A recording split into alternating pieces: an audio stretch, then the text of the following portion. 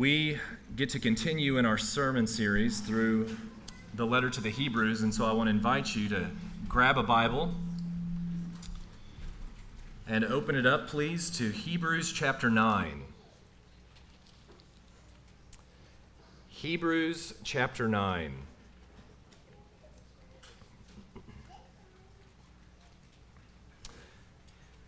While you're finding that passage, I actually want to read the last verse in chapter 8, just to prepare us for the reading of God's word. And speaking of a new covenant, he makes the first one obsolete. And what is becoming obsolete and growing old is ready to vanish away. And now the first 14 verses of chapter 9. Please follow along as I read from God's word. Now, even the first covenant had regulations for worship and an earthly place of holiness. For a tent was prepared, the first section, in which were the lampstand and the table and the bread of the presence. It is called the holy place. Behind the second curtain was a second section called the most holy place, having the golden altar of incense and the ark of the covenant covered on all sides with gold, in which was a golden urn holding the manna and Aaron's staff that budded and the tables of the covenant. Above it were the cherubim of glory overshadowing the mercy seat. Of these things we cannot now speak in detail.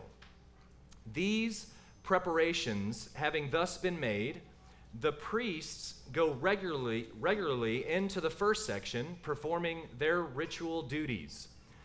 But into the second only the high priest goes, and he but once a year, and not without taking blood, which he offers for himself and for the unintentional sins of the people. By this, the Holy Spirit indicates that the way into the holy places is not yet opened as long as the first section is still standing, which is symbolic for the present age. According to this arrangement, gifts and sacrifices are offered that cannot perfect the conscience of the worshiper, but deal only with food and drink and various washings, regulations for the body imposed until the time of Reformation. But when Christ appeared as a high priest of the good things that have come, then through the greater and more perfect tent, not made with hands, that is, not of this creation, he, Christ, entered once for all into the holy places, not by means of the blood of goats and calves, but by means of his own blood, thus securing an eternal redemption.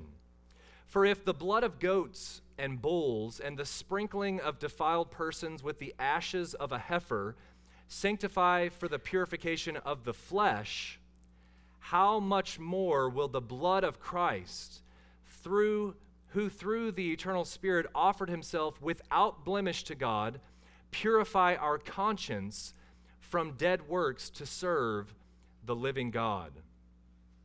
Hear the word of the Lord. So with your Bibles open, I want you to look again. I want to start at the end of the passage. There's so much here, but the end really, I hope, will help us gain better understanding of what comes before. So hear verses 13 and 14 again. For if the blood of goats and bulls and the sprinkling of defiled persons with the ashes of a heifer sanctify for the purification of the flesh, how much more will the blood of Christ, who through the eternal Spirit offered himself without blemish to God, purify our conscience from dead works to serve the living God? I hope you can see the contrast that's being made. There were ceremonial sacrifices, sacrificial offerings made, duties performed that would purify the outward, the flesh. And you can say that's looking at the old. And when we look at the new, this is penetrating to the most inner parts of our being, our hearts, our consciences. The work of Christ has gone way beyond just the purification of the outward and actually doing a work that only He could accomplish on our hearts and our souls. So much so that there is a purifying of our consciences from dead works to actually serve the living God. And so the title of my sermon this morning is just simply Purified by Christ.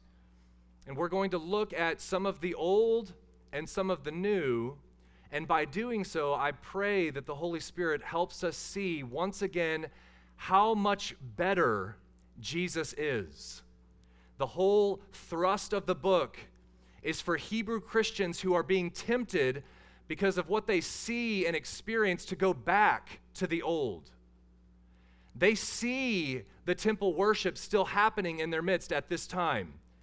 They see all the intricate inner workings of all that happens within Judaism that seems like it still has much to offer when they are being persecuted, being stripped of their belongings, gathering in small little places with probably dim lights, hiding at some points to worship together as part of the way, Christians. And while they're seeing with their eyes something very different from those who are still experiencing the old, the writer to the Hebrews is saying, please, brothers and sisters, you have to understand how much better it is in Christ. To return to the old would actually be to be really kind of deconstructing all that Christ has accomplished in fulfillment of all the old. Remember, brothers and sisters, shadows and copies of what we see in substance in what the Lord Jesus has accomplished. Now, what I also want us to do in beginning is to, as we're thinking about the purification of our consciences, to just think for a moment, and I hope that you can affirm this reality. There is a problem that every man and woman, little girl, little boy, all people, that's to say everybody exhaustively, has a problem outside of Christ with a dirty conscience. And so this passage really is drilling down into saying, how can people with a stained conscience actually draw near to God? The conscience, according to one Puritan, Richard Sibbes, who wrote this in the 17th century, simply put, is the soul reflecting upon itself. Conscience is at the heart of what distinguishes the human creature from all other creatures. People, unlike animals, can contemplate their own actions and make moral self-evaluations. So when you think about your conscience, we feel guilt and conviction when we do things that are wrong, and we can feel joy and comfort when we do things that are right. I also want you to note this. Everyone has a conscience, even non-Christians who have not yet been born of the Spirit. And so how can people with a stained conscience draw near to God? Most here today know exactly what I'm talking about when I refer to your conscience being dirty, being stained. If you don't, let me just give you a few examples by Sam Storms, who has written about the conscience at great length in some spots. This is what he says, and this is just to get our minds thinking about our conscience. What you feel and sense deep within as you lie on your bed at night and reflect back on the events of the day, the harsh words you spoke to your kids, the lie that you told your boss hoping to gain advancement, the pride you felt in your heart when someone praised your efforts. What you feel and sense deep within when you wake up in the morning and begin to have lustful thoughts and sinful fantasies are racing through your mind, and you know that's not what you should be dwelling upon. what you feel and sense deep within when you navigate your way throughout the day without giving God so much as an afterthought. What you feel and sense deep within when you reflect on your life as a whole and all you see is one failure after another, one shattered dream after another, one devastating relationship after another, one sin after another. What you feel and sense deep within when you consider how infinitely holy and pure and righteous God is and how immeasurably unholy and impure and unrighteous you are. What you feel and sense deep within as you try to figure out what you can do to bridge the gap between you and God. What you can say or promise to God or make up in front of God so that He will love you and accept you. What happens in your heart when you finally realize that not all the good works in the world, all the ways in which you've served, maybe in a charitable way, the United Way, spent days serving in a soup kitchen, none of that will ever enable you to measure up. What do we do when we begin to think about our past sins, our present failings, and our future judgment, and realize that we need something to give us inward rest and peace? All of that is to help us think about having a stained conscience before the Lord. There is a burden and there is a guilt upon our conscience when we are dabbling, when we are participating in sin and know that that is not right. Isn't it remarkable that the basic problems of life never change? For the people in the Old Testament, for the people in the New, and for us today. The circumstances may change, but the basic problems do not change. We are humans. God has created us to have consciences that witness to our sinfulness and really give testimony of real guilt. In our passage, if you remember me reading in verses 8 and 9, there are two references to time and the movement of God in history. If you heard the phrase the present age and the time of Reformation, there are two distinct ages or periods of time that the author is trying to help the readers, the first recipients of this letter understand, and even us today. So the present age sounds like he's talking about maybe their present or even our present, but actually in reality, the present age that he is referring to is the way, according to verse 9, the way the Israelites approached God in worship and sacrifice in the Old Covenant.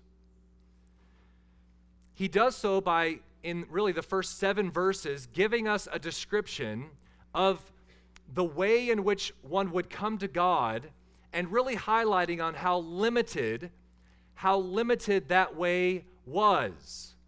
Past tense, okay? So the first 7 verses, he begins to just share with people who were very familiar, but for us probably seems very foreign, the way in which people approached God in worship and sacrifice.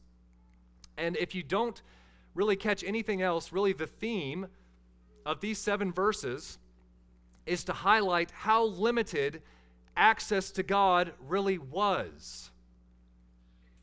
So let's just spend a few moments looking at this. First, there's this description of a golden lampstand,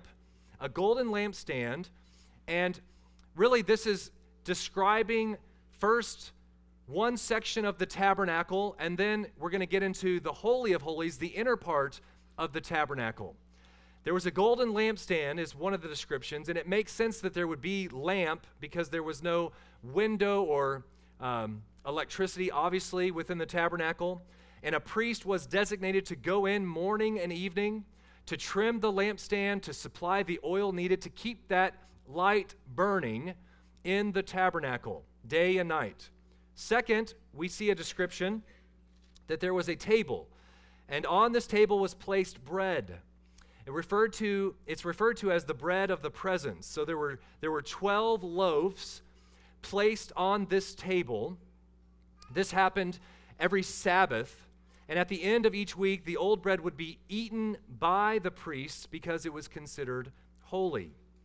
The third item, and this is a little confusing in the way that the ESV translates this, it sounds like this is in the Holy of Holies, but really there was a third item in the holy place, this first section of the tabernacle, the golden altar of incense. The reason why we know that specifically is we see it in the Old Testament, Exodus chapter 27 and chapter 30, but if you just think about this, we're about to be told that in the Holy of Holies, the great high priest or the high priest can only enter once a year, and the daily duties of the priest, the Levitical priests, that happened day in and day out involved this golden altar of incense. So daily they burned incense on the altar of incense. That was the holy place. And to kind of root this in some New Testament scripture, if you look at the beginnings of the gospel, this was a place where the tribe of Levi would enter and perform their duties, and we're told in Luke's gospel that a priest named Zacharias was actually serving in this part of the tabernacle, the holy place, at the altar of incense when, if you recall, an angel appeared to him and announced that his wife Elizabeth would conceive and give birth. And we know that is the offspring would be John the Baptist.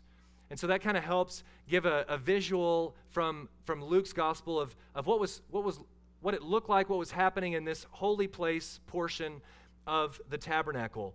And then in our text, we're told then the most holy place, or the Holy of Holies, was separated. This is important details, even if it seems foreign to us. It was separated off from the holy place by a thick, beautiful curtain. Rich colors embroidered on this curtain, and there was this stark separation between the holy place and the Holy of Holies. The Holy of Holies contained the Ark of the Covenant, and we're told in this brief description in verses 1 through 5 that there were some things placed within it. We're told that there was this golden urn that contained some manna, and this also helps us. Before the destruction of the temple in 587 BC, we're told this description of the tabernacle still had the Ark of the Covenant, still had this portion or this piece of manna that had fallen from heaven to feed the Israelites, for them to remember. It also had Aaron's rod that had blossomed, and the tablets of stone, which were the Ten Commandments. We know after the destruction of the temple, those things were no longer present when the second temple was constructed. But this helps us understand this present age. The author is trying to help us see what it used to be like, and what these shadows and copies represented. So we're moving in that direction. So he's describing the Holy of Holies. And just to give a little bit more detail, this was this Ark of the Covenant. We've talked about this previously. It was a slab of pure gold on top of it called the mercy seat. And we get this little description. It fit right on top of the ark, and we see these cherubims, these specific special class of angelic beings facing each other in or on top of the mercy seat. And really, this was to help those believers understand and us understand that this was God's holy, glorious presence. In Exodus 25, we read this: "There I will meet with you, and from above the mercy seat, from between the two cherubim that are on the ark of the testimony, I will speak with you." So here's the question. If you're going, what's the point of the details? So what did the tabernacle and its furniture and the activities that took place within it, within the holy place and the most holy place, what did it symbolize? What are we supposed to learn from it all? Just a couple of things. First, everything that is described by God to his people to build this tabernacle and then the temple, all the details really are a visual sermon proclaiming the glory and the beauty of the Lord. Like, why all the gold? Why the specific dimensions? What about each piece? Just here, this is a visual illustration or a sermon that is proclaiming the excellencies of this God who redeemed a people. It really emphasizes his glory, and it also emphasizes his holiness. It all pointed to the holiness of God. It was a constant reminder. They could see that they couldn't go past a certain point. And they surely knew what was happening every day of atonement annually, what was happening with that high priest as he went in. They were so aware that this all reflected the holiness of God. Secondly, the tabernacle and everything in it, really for the people, was a daily reminder of their own sinfulness. The divisions, the separation, all of it, all the duties of the priest highlighted the sinfulness of the people, how holy God is and how sinful man is. So in a sense, everything about the tabernacle shouted, you need to stay away. You may not draw near. If you come near, outside the bounds in which I have ordained, you will die. The seriousness of this sermon being proclaimed about the holiness and the beauty and the glory of God and the sinfulness was helping the people understand that they were in great need. Hebrews 9:7, but into the second only the high priest goes, and he but once a year, and not without taking blood, which he offers for himself and for the unintentional sins of the people. What do you think the author means by the unintentional sins of the people? Most are probably familiar as Christians that there are two categories of sins that we typically refer to when we think about sin. Maybe this is kind of new for you, but it's important to know there are sins of commission and sins of omission. So when you think about sinning before the Lord, the first category, we sin by commission, by doing deliberate acts, committing specific sins. Second, we sin by omission, fail to do what God has called us to do. So with commission, we blatantly do what we know we ought not to do. For me growing up, that was my grasp of, okay, I'm doing pretty good as long as I don't break those laws that seem really bad that God has said, do not do. As long as I'm not stepping over that line, I'm a pretty good kid. When you see the full breadth of the sinfulness of man, it is not only what sins you commit, but all the things that you are supposed to do that you don't. Sins of omission. When my mind and heart grabbed hold of the reality of the comprehensiveness of my sinfulness, both in sins of commission and sins of omission, that made God even greater and more holy, and me understanding just how depraved I really am and in need of a Savior. And here, the author is, for those receiving this, we're familiar with this category. For some of us, we may not be. Sins that are unintentional. So there is a third category that we need to be aware of, introduce into our understanding of sin. This unintentional sin is helpful for us as well to think about. So this third category of sin, just for a moment, unintentional sins are those we commit without realizing that we are even committing them. How many times have you gone through the day and thought, man, I did pretty good. I didn't do this, and this that I know I've been maybe struggling with. And the things that I was supposed to do, I felt like I really did. I really served my wife well today. And then there may be a whole nother category where in thought, word, and deed have slipped your mind and you did not even realize unintentionally sinning before God. Now, when this third category is also introduced, I hope this morning you can see that we have all fallen short of the glory of God. You may have walked in thinking, man, I'm pretty good. When I read the news and hear about the things happening, what other people are doing, and start comparing myself to them, I'm all right. Maybe I'll be okay with this God if I were to die this afternoon.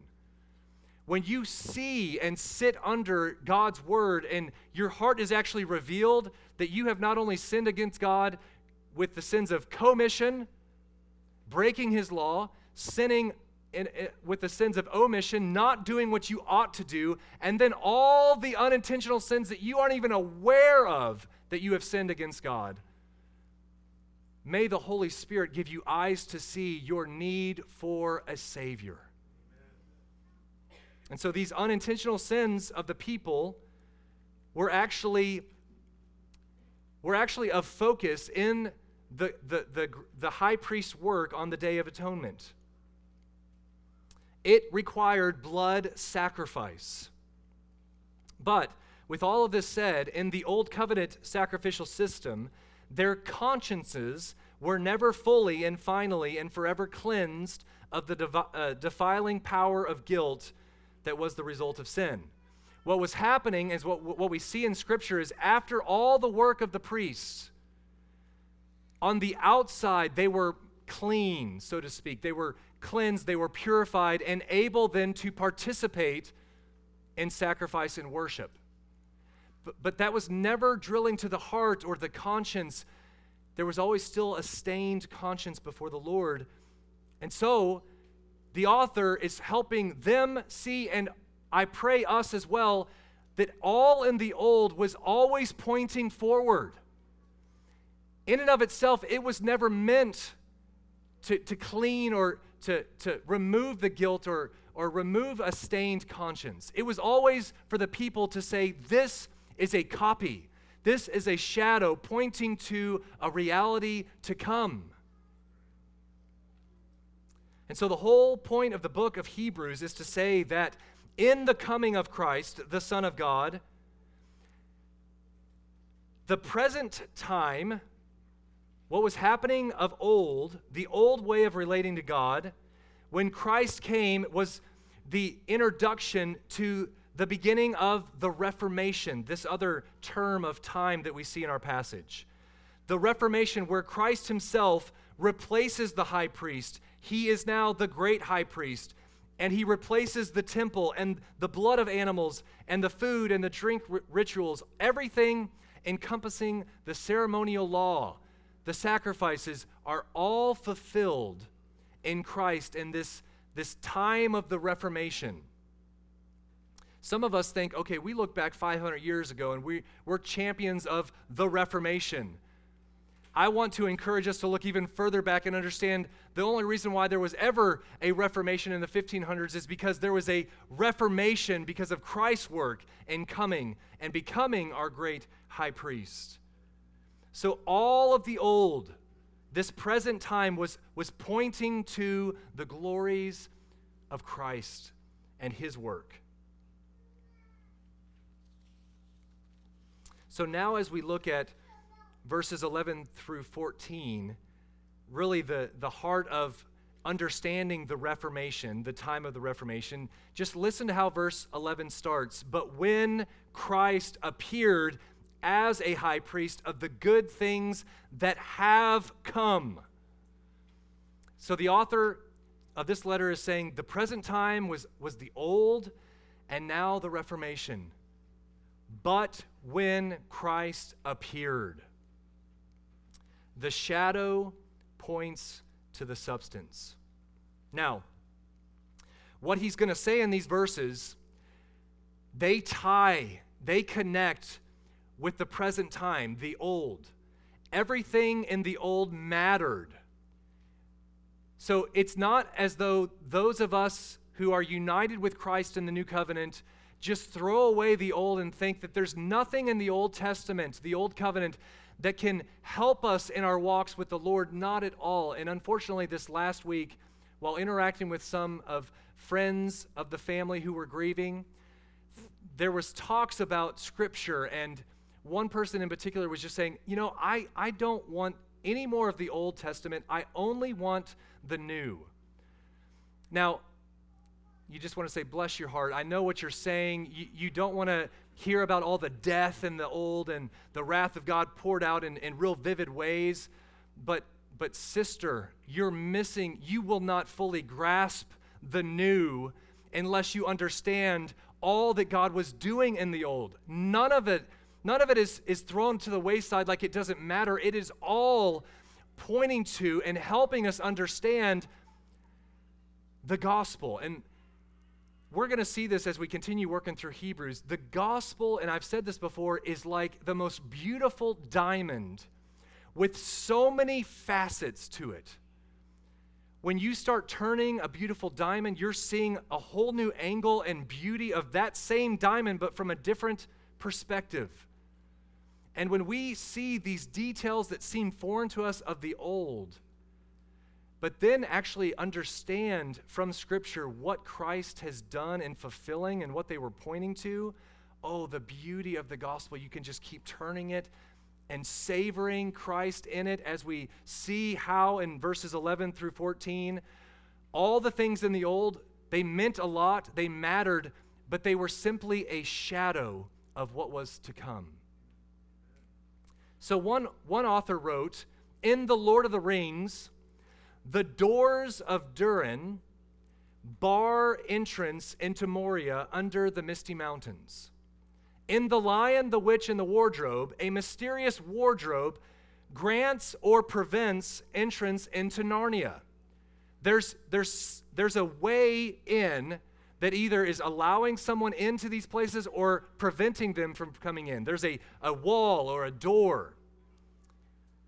Maybe a little bit more recent, in Harry Potter and the Sorcerer's Stone, there's a 3-headed giant dog named Fluffy that blocks entrance into the underground chambers. There is something in the way. A key feature of these stories is a barrier between the person and where they want to go, or the people and where they want to go. In the story of Israel, the most vivid instance of this same type of theme, this barrier, is really seen in what has been described with the holy place and the Holy of Holies.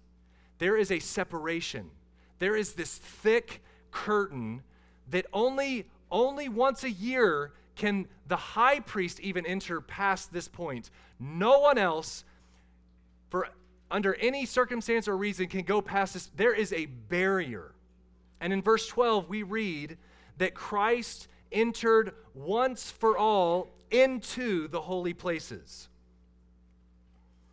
So that Holy of Holies, what had always separated sinful man from the presence and enjoyment of a holy and righteous God, was put on display visually for the people of Israel in just even how the tabernacle was arranged. Now, how did Christ make a way? What happened? What changed? What makes this time the time of Reformation versus the present time? A series of events took place on Calvary's cross as Jesus was being crucified. As Jesus breathed his last, please remember, in descriptions in the Gospels, there was darkness over all the earth. In Matthew 27, for example, and behold, when there was this darkness over all the earth, the curtain of the temple was torn in two, from top to bottom, and the earth shook, and the rocks were split. Now, I want to submit to you that every detail of the tabernacle mattered for you to understand what Christ actually accomplished at the cross. That tearing of the curtain was for all of humanity to hear this sound, this proclamation, where once there was a divide, a barrier, no way for us to approach God, to be made right with God because of the eternal Son of God's work on the cross.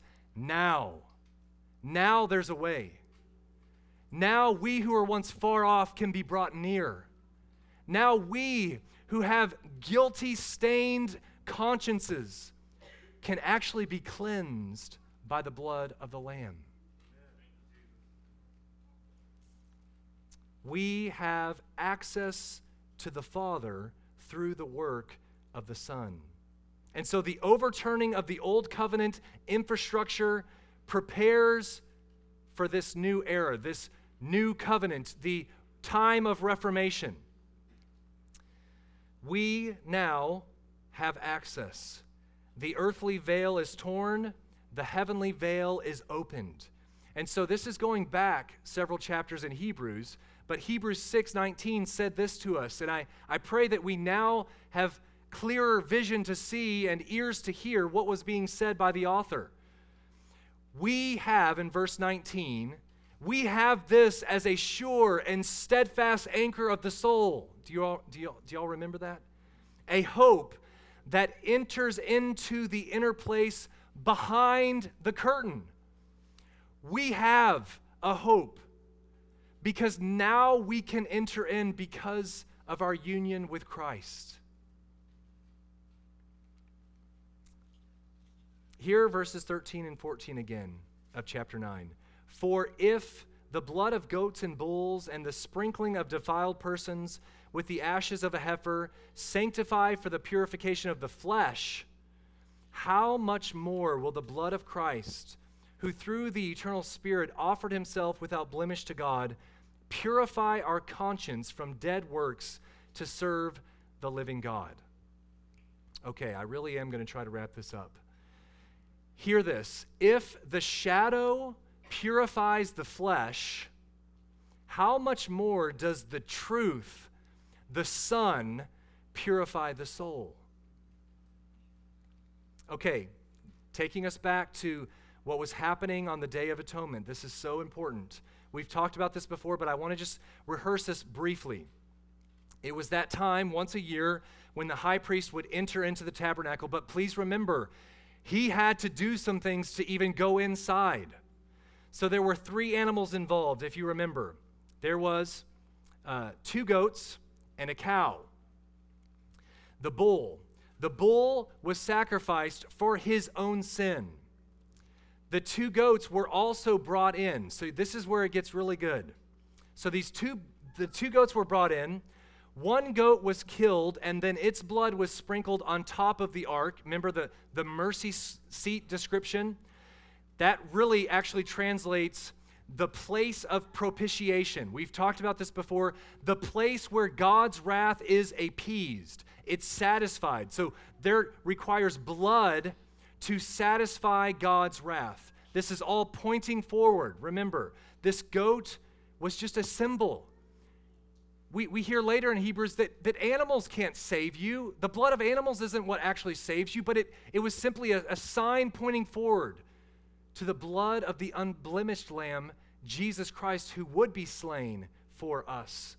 Okay, so this first goat was killed. The blood was poured over, and that would represent it would be really the representative. This animal is dying in the place as a substitute for the people.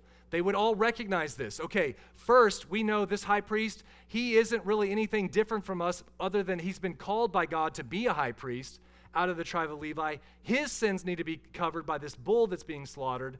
Next, we understand the only way for us to be purified, even on the outside, is for this goat to be slain and his blood to be poured out for us as a representative. And then there's this third goat.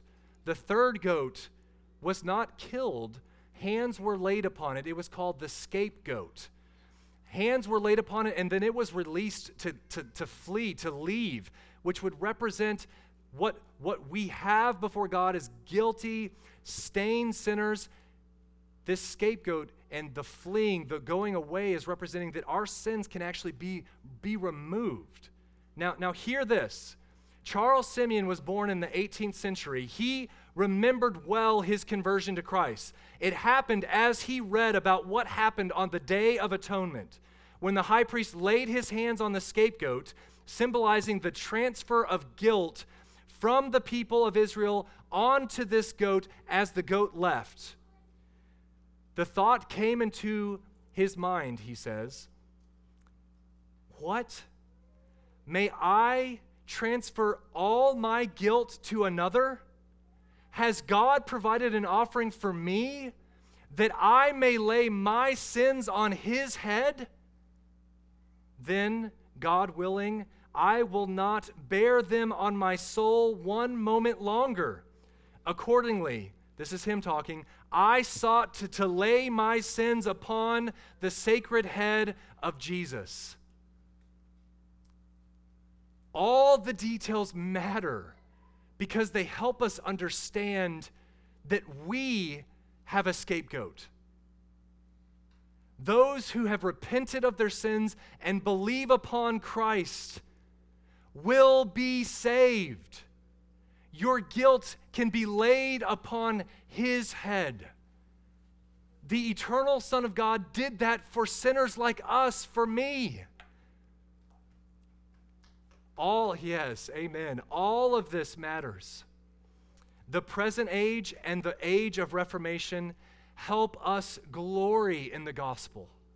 Help us see the riches of the new covenant that was made possible by his blood. When your conscience rises up and condemns you, where do you turn? This passage, verse 14 in Hebrews chapter 9, gives the answer. Turn to Christ. Turn to the blood of Christ. How much more will the blood of Christ, who through the eternal Spirit offered himself without blemish to God, cleanse your conscience from dead works to serve the living God? If you are an unbeliever here this morning, I plead with you, urge you to turn to Christ and receive this gift that he has given. He has given and bought at an infinite price.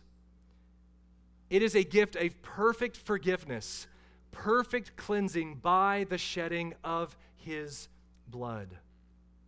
And then lastly, for the believers, I want you to hear the end of this passage. The end of the passage speaks about doing away with, leaving dead works, and actually serving the living God. So John Calvin writes this: we are not cleansed by Christ so that we can immerse ourselves continually in fresh dirt,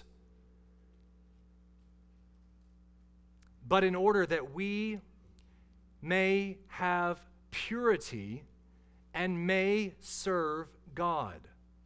This is a beautiful invitation, encouragement, I pray, exhortation for the believer. It does not just end with, okay, now I do not have a guilty conscience. That's not the end. God, before the foundation of the earth, has called a people to himself. If you are in Christ, before the foundation of the earth, he knew you.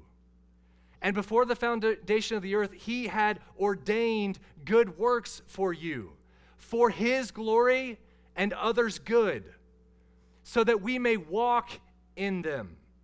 We may walk in a manner that is worthy of our calling. This cleansing of our guilty conscience, I don't know about you, but if you're aware of whether you have a clean conscience or a guilty conscience, it impacts every part of your life.